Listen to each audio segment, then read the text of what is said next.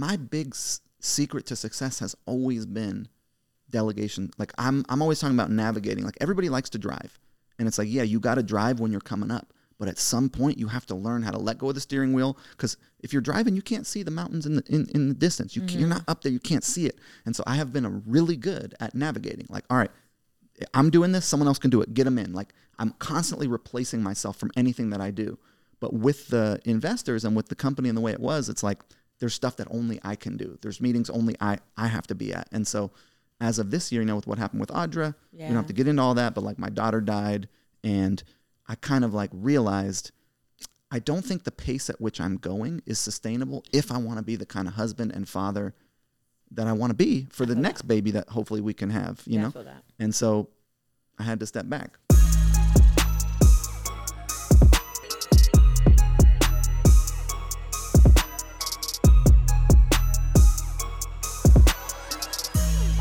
What's up, you guys? Welcome back to the More Rounds podcast. I'm your host, Kim Lewis, CEO and co-founder of CurlMix.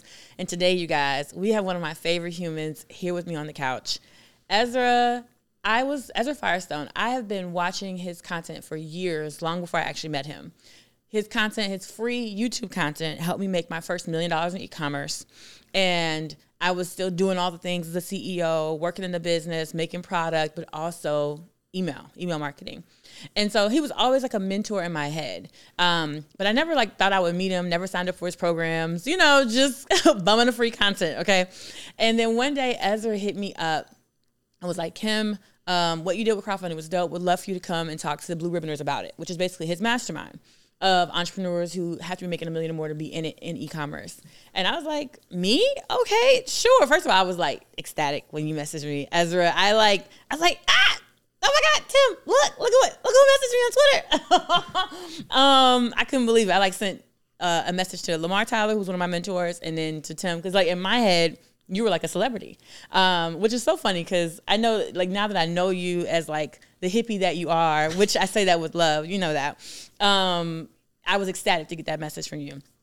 And I just knew that you for Boom Cosmetics. I knew that you had built it up to a $40 million business, and it was you bootstrapped it to $40 million, and that you were just dope for that. But being a Black woman coming from the University of Illinois, only Black girl in a lot of my rooms, I typically don't reach out to white dudes, because when you end up meeting them, sometimes some people are out of touch. You know what I mean? They're out of touch, or they make you feel like an outsider. And so I just decided to stop putting myself in those rooms and spaces. And I felt that a lot in corporate, which is one of the reasons I left and became an entrepreneur. And so after meeting you, Ezra, and finding out that you grew up on a hippie commune and you grew up poor. And I'm like, what you mean poor? You ain't white folks don't grow up poor. And then you were like, no, Kim, I had mushrooms in my sink. That's how poor we were. And I was like, oh, okay, dang, you had less money than me, for sure.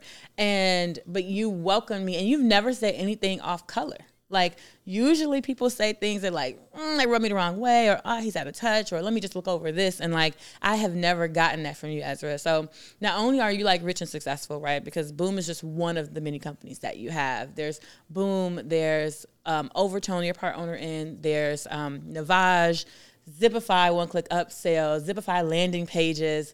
There's so many businesses that you've started, and I don't know, do you know the overall number of amount of money and revenue for all these companies? I mean, it's hundreds of millions. Hundreds of millions of dollars. And look at you on my couch. Selling my own stuff. And you were not on the venture track. You were not let me go raise money and get Why is that? Why did you ignore? I stole your intro. I gave it to you. I feel like you should just do this podcast. That's good. I was like, I'll sit back and you just tell me I'm fancy. No, and I normally try not to talk. Normally I do. But you welcomed me in the Blue Ribbon so lovingly, and I'm so appreciative, and I just wanted you to know that. Thank you. Well, you have a really wonderful energy.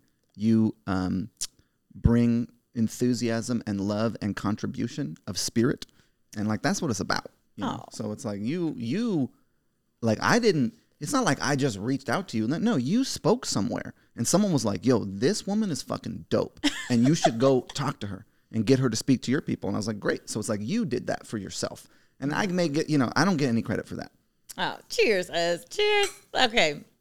Why? Did you know about the venture track? Did you know you could raise money for businesses? I don't want to deal with anybody telling me some shit about what I need to do. For me, it was never about yes, I have made more money. I went from being on the lowest end of the economic spectrum, I mean, like, for real, to now being like the richest person I know. And I traveled that, thankfully, over the course of 20 years. You know, I started as an entrepreneur really selling stuff in high school, you know, and doing criminal shit when I was younger. And thankfully, you know, what you don't want is to get rich quick, because you will lose it all. I mean, look at the NFL players, the NBA players who are like 80% are bankrupt 2 years after they get out of the league. Yeah. The lottery winners who are bankrupt 4 years after winning the lottery. It's like learning to hold money is a whole thing. I made every mistake you could make. I'm going to answer your actual question in a second, but yeah. I made every mistake you could make. Not paying the taxes, not understanding, you know, just not understanding money. And there was not people like you back in the day. When I started, there was like a bunch of bums on an internet forum, and you couldn't necessarily trust them because they were creepy as fuck. So it was like, you know, it's like, and it was only dudes back then, so it was extra creepier. But I feel like my goal was always freedom. I think people become entrepreneurs or go for like their own thing because, by the way, the jump from employee to self-employed, even if you're self-employed and you're like doing something as a service for someone else, there's so much more freedom in that. Yeah. There's nobody telling you when you have to work, right? So I was running away from pain and chasing freedom. And I think most entrepreneurs are running away from some kind of pain, the pain of some shitty job that they don't love, or the pain of like not being able to pay their bills and the emotional weight of that, which I had coming up. Like, you know, the pain of seeing their parents struggling and wanting to support that. I had that as well. So it's like you're running away from pain usually and chasing some sort of freedom. And the idea of taking money from someone else and then having to deal with their bullshit. Maybe it's wonderful bullshit, but it's some level of bullshit that somebody's putting on you. I never wanted that. And I didn't really care about how big it got. What I cared about was like, first and foremost, I want to take care of myself. Because one of the things that I realized in my own life is like, when you're hungry, you will do funny things to eat. You'll like my moral compass was not straight, right? It was did like some funny things, just some strange things. I did some, you know. I'm much more willing to play a gray area than my wife, right? Luckily, I met Carrie when I did, and she straightened me out. She's amazing, by the way. You know, it's like was willing to do whatever it took. I grew up with like, hey, as long as you're not hurting anyone, laws are just in place by someone else, some random. You know, it's like I'm not ever going to hurt anybody, but just because it's a law doesn't mean it shouldn't be broken, was my viewpoint. Like, who is telling you? So I'm not going to get into all that. But the point is that, you know, for me, it was like I just wanted to create that freedom. I didn't want to be, I wanted access to resource. Yeah. And I think the game is resource generation. And money is like what we use in the society to trade, to barter. And it's like, first and foremost, you generate resource to take care of yourself. Because you don't take care of yourself, what good are you to anyone else? If you're all burned out and energetically depleted and unhealthy and miserable, and like, it's like, okay, now nobody wants to hang out with you because you're fucking miserable. And you have nothing to contribute to anybody because you're all burned out. So first you take care of yourself. Then you take care of the people right around you, your family, your community, like your immediate circle, right? And then this tends to be what happens to people. It's first, take care of themselves. Then it's like, okay, well, who around me can I help take care of? And then once you have done that, the next jump is like, well, how much fun is it to be successful and, have good things if there's people suffering over here? So you just kind of, the ring just keeps expanding. And so I think the idea is like, generate resource, use it towards causes in the world that you find noble. You cannot fucking address every cause in the world. I'm sorry, there's too much shit going on. But you can address the things that speak to you. And so that's what I'm trying to do is like, I have figured out wealth creation. I remember a distinct moment in my life. I was 12 years old and, I lived on this commune, great place, wild people. And it's like the lights would go out or the water would turn off, or you had people falling through the floors because they were moldy. Like you had shit like that going on. And we were sitting around one day and it was like, I was looking around and I was like, man, these people have a lot together. Like I have never met, like I go to my parents' house, my friend's house, and these people are, all passive aggressive and angry, and like the parents are fighting and shit. And like, it's just drama. Yeah. And like where I came from, like people actually understood how to get along, and it was like how to have loving communication, how to like people, like they had relationships together. Yeah. Which is uncommon. Yeah. But we did not have money together. And I was like, I'm going to fucking figure out money. Like I can do that. I can figure that out. And I remember that like moment in time of deciding I'm going to figure out wealth. And now I have figured it out. Yeah. And I feel a little bit of a responsibility, like as long as I have the energy to try to generate as much as I can, because frankly, I think I'm a pretty good judge of where the money should go.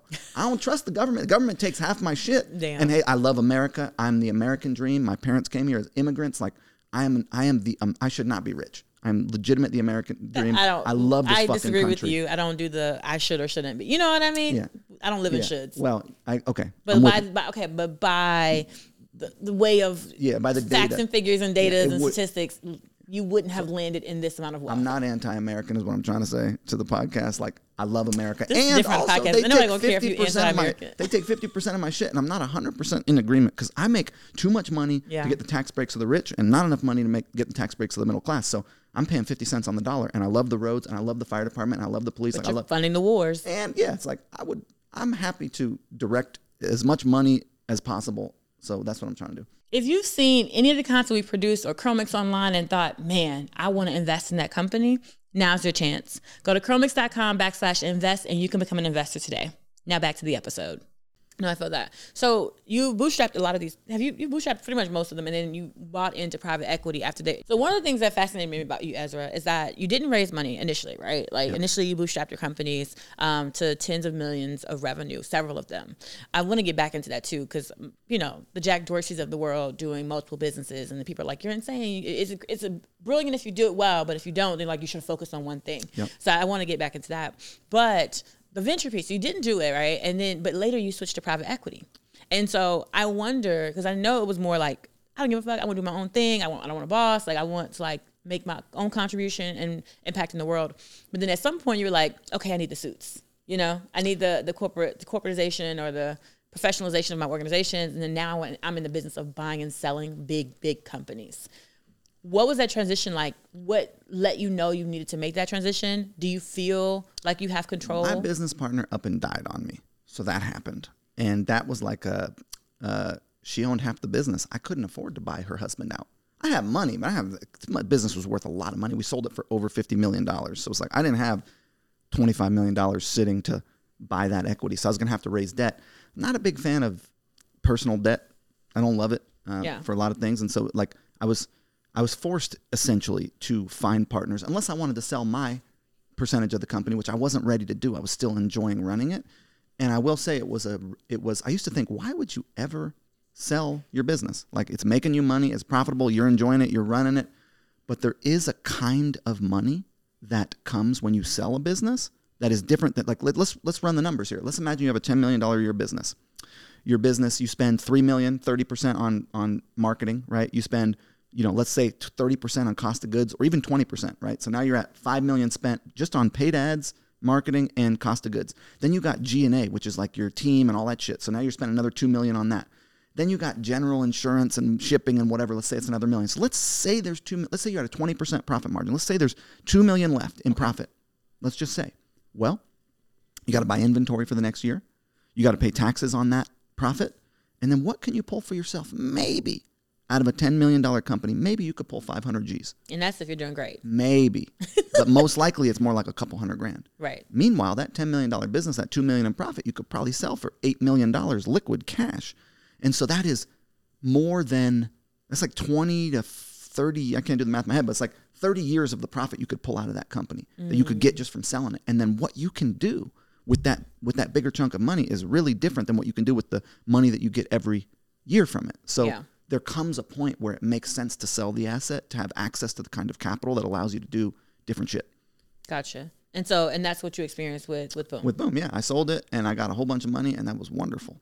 So what made you want to get in bed with private equity folks? So, and just for context, right? So the PE folks, can you talk about how they kind of came in with Boom and then you guys have worked together to buy other? I had 10 people trying to buy Boom. And one person offered me like 80 million. Wow. But I didn't go with them. There was one. And you meet with them, they take you to dinner, and fucking, it's a whole thing. And you present the thing, and they ask you all these questions, and they, there's all this data they got to look at and shit.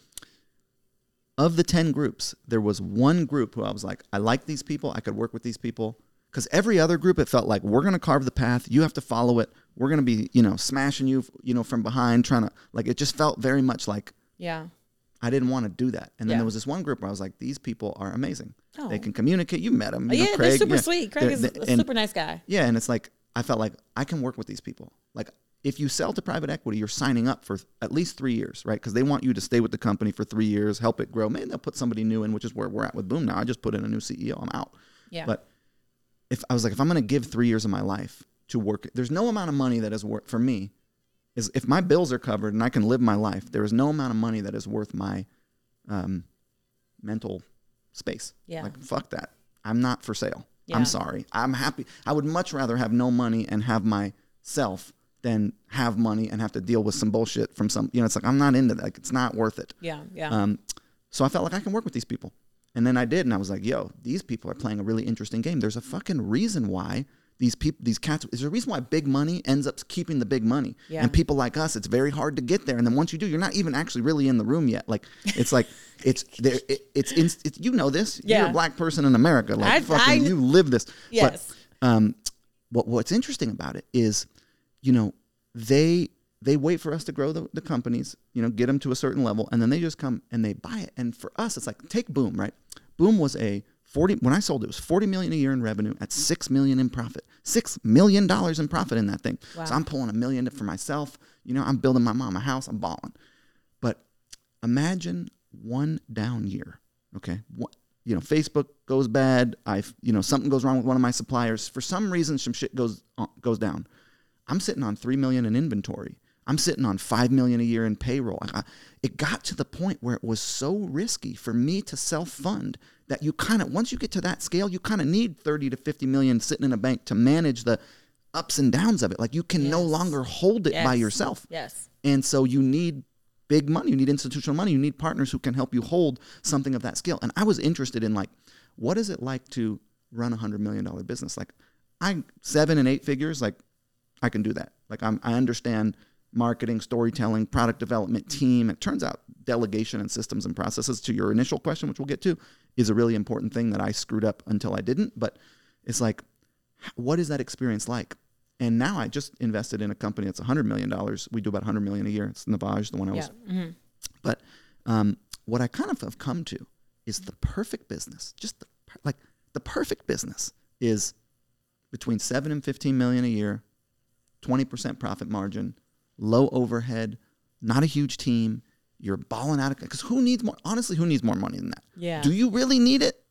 No, you don't. Maybe I need $50 million in the bank. Hey, I'm all about it. Like, I'm trying to make as much money as possible, but it's just like, at the end of the day, and I support the goal of big wealth creation. Yeah, also, if you just want to live a really pleasurable life and take care of your family and your community and do cool shit in the world and like have a meaningful existence, like, that's plenty of fucking money.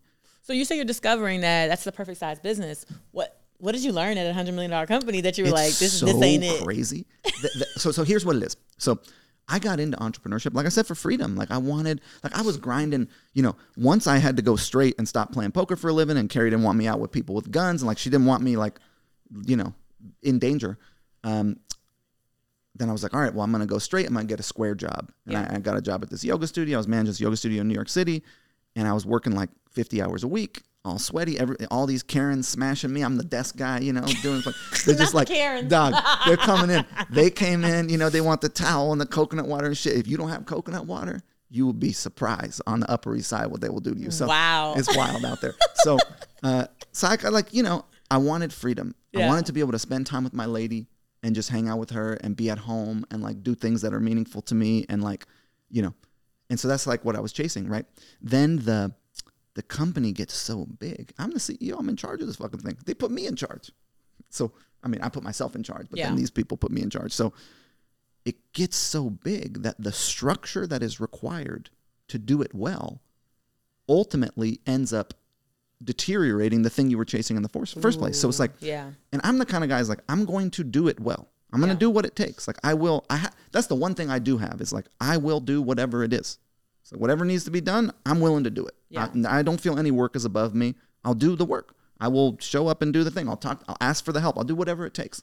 And so the amount of meetings and structure and board meetings and preparation and budgets and all the shit I talk about in Blue Ribbon, that takes so much time and energy and structure. And it's like, you get to 50, 60, $100 million you are working 40 to 60 hours a week, and there's just kind of not a way around it. And it's rigid. It is, no, you cannot miss the Monday budget meeting with the investors. No, you cannot miss the Tuesday meeting with the marketing team, like, because you have to be on top of it. Because if you miss it, you're delaying them. And if you're delaying a team, you guys are basically looking at $250,000 a day, right? It's a lot of money. It's a lot of money. So, yeah. And my big secret to success has always been delegation. Like, I'm always talking about navigating. Like, everybody likes to drive. And it's like, yeah, you got to drive when you're coming up. But at some point, you have to learn how to let go of the steering wheel. Because if you're driving, you can't see the mountains in the distance. You're not up there. You can't see it. And so I have been really good at navigating. Like, all right, I'm doing this. Someone else can do it. Get them in. Like, I'm constantly replacing myself from anything that I do. But with the investors and with the company and the way it was, it's like there's stuff that only I can do. There's meetings only I have to be at. And so as of this year, with what happened with Audra, we don't have to get into all that, but like my daughter died, and I kind of like realized I don't think the pace at which I'm going is sustainable if I want to be the kind of husband and father that I want to be for the next baby that hopefully we can have, you know? I feel that. And so I had to step back. I feel that. The number one question I get is, Kim, will you coach me? Will you mentor me? Will you advise me on raising funding? And it's really hard to do one-on-one things, but I am going to launch a community to help you guys fund your business. And the way you get access to that community is by clicking the link in the show notes, kimlewisceo.com, and join the mailing list. You'll be first to know when I'm dropping a community so we can help you fund your business. All right, now back to the episode. So there's like 8 or 10 different businesses that I know of that you're touching. I'm sure you have some L's in there, things that you tried that you like didn't work. I lost $500,000 trying to build an SMS app in 2000. I remember that. Remember that? I was selling that shit to everybody. I was like, an SMS? Oh, he's trying to compete with attention. Yeah, I was. I thought I could do it. Look, you have to take swings. Yeah. It's like you have to try. And sometimes stuff's not going to work. And it's like, and there's this interesting point in business where what happens is like, so they did this study, and I don't know who the they is, but the study was done where they had moms look at their babies and they looked at the brain. And then they had business owners look at the logo of their business and they look at the brain. It lights up in the same spot. So you like love your business. You fucking put so much energy and time and effort into it. You believe in it. You like care about it. You think about it. It's like your baby. And then like, if it's not working, so it's also why people have a hard time selling, and they have a hard time with the reality of what their business is worth, because sometimes their funky business ain't worth what they think it should have been. But the other thing is like knowing when to say, you know what, I tried, this shit ain't working.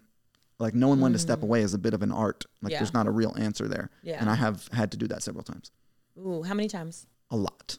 Like 20. You failed like 20 businesses? Yes. I have failed at so much shit. Oh my God, Ez, but you have like 8 that you're a part of. I have a lot that I've been successful at too. Okay, so when entrepreneurship, 21, 20, 19?